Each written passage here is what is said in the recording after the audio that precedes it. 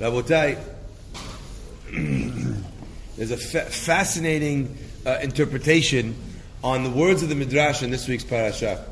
The pasuk says, "Vayavo Avraham." Avraham came, lispod l'sarav livkota, to give her the hesped and to cry for her. In fact, the entirety of the parasha is called Chaye Sara, the life of Sarah.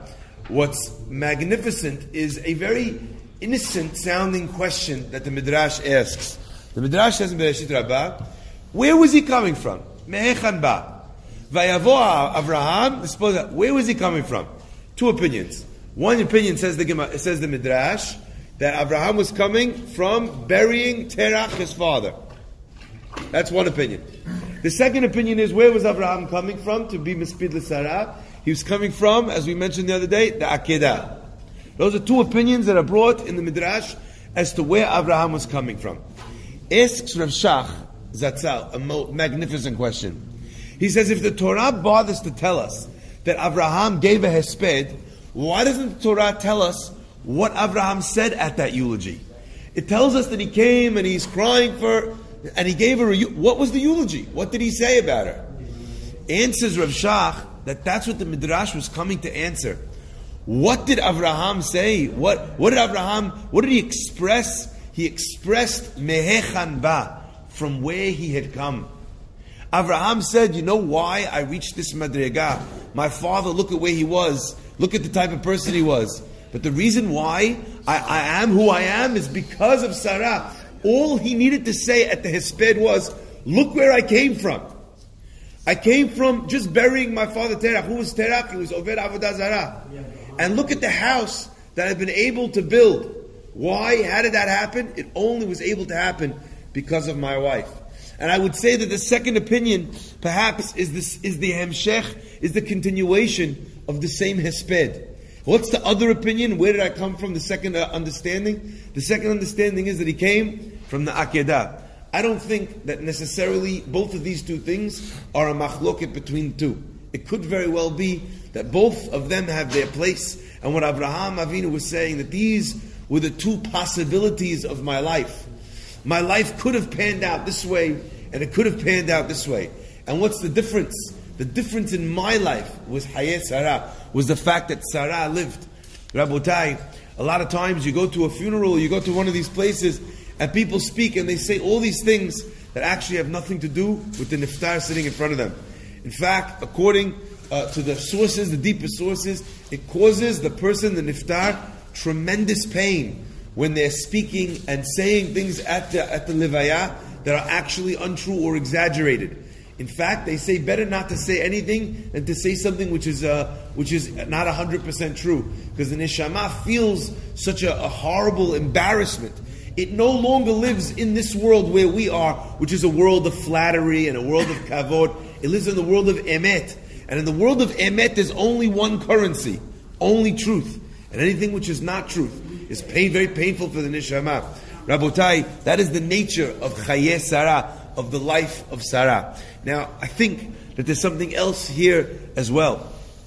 The Gemara says, Ashrei mi sheba lekan, praiseworthy is he who comes here to the world to come, v'talmudo biyado, and his Gemara is in his hand. That which he has learned is in his hand.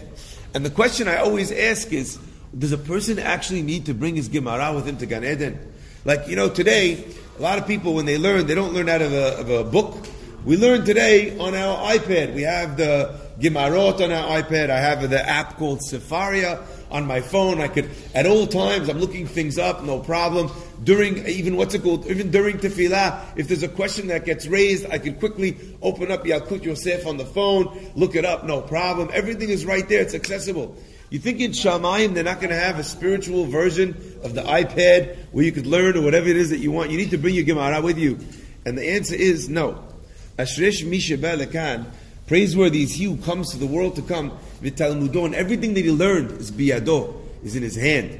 He's holding, he has a grip on that which he's learned. And the nefesh and the soul of that person, when he comes to Shamayim, is the biggest advertisement for the fact that he's learned. Rabotai, when we learn Torah, it's very important Not to sit here and think of it as something which is wisdom and supposed to remain in the head, but rather something that's supposed to descend from the head into the heart and into the world of action. We know in the words of Hazal, always when we're referring to action, how do we describe action? That Rosh refers to the thoughts of a person. The hands of a person refer to a person's Ma'asim Tovim. Ashrei mi sheba lekan, praiseworthy is he who comes here, v'talmudo, and that which he has learned, biyado, has manifested in his actions, in the way that he lives his life. One of the things I think, which is the most beautiful idea, that in the Syrian community, they're very, very careful about this, that they have breakfast in all the shuls, and there's words of Torah. What a wonderful way it is to start your day, thinking about these ideas, thinking about what it means to live a life, what it means to have lived a life that at the end of that life, you will have affected so strongly the lives of everyone else around you.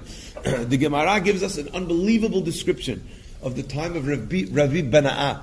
Rav Bana'ah had a mission.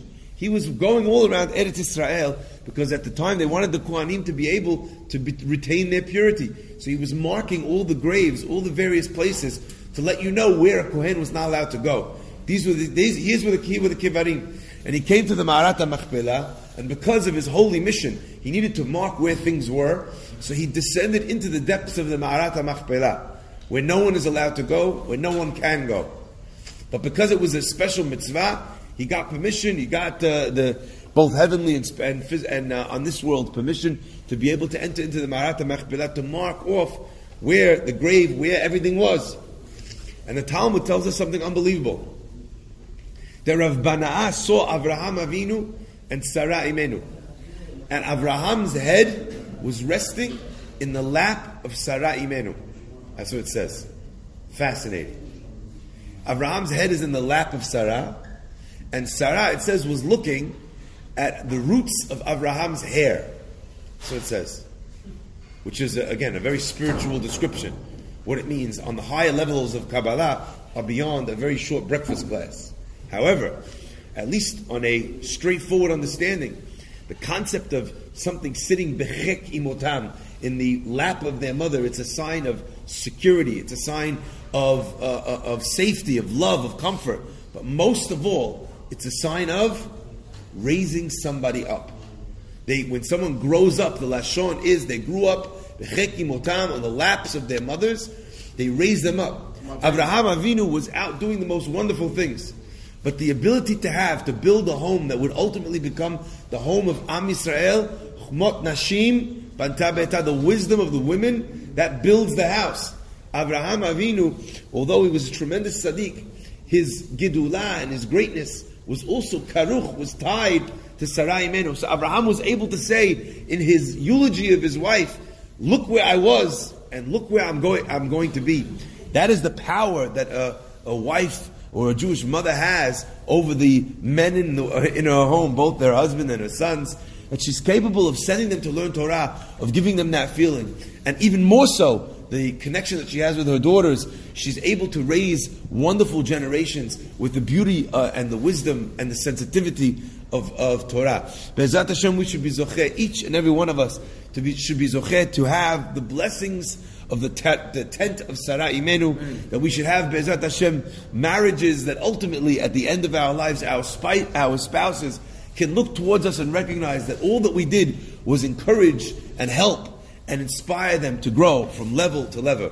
Baruch Adonai Le'olam. Amen. Amen.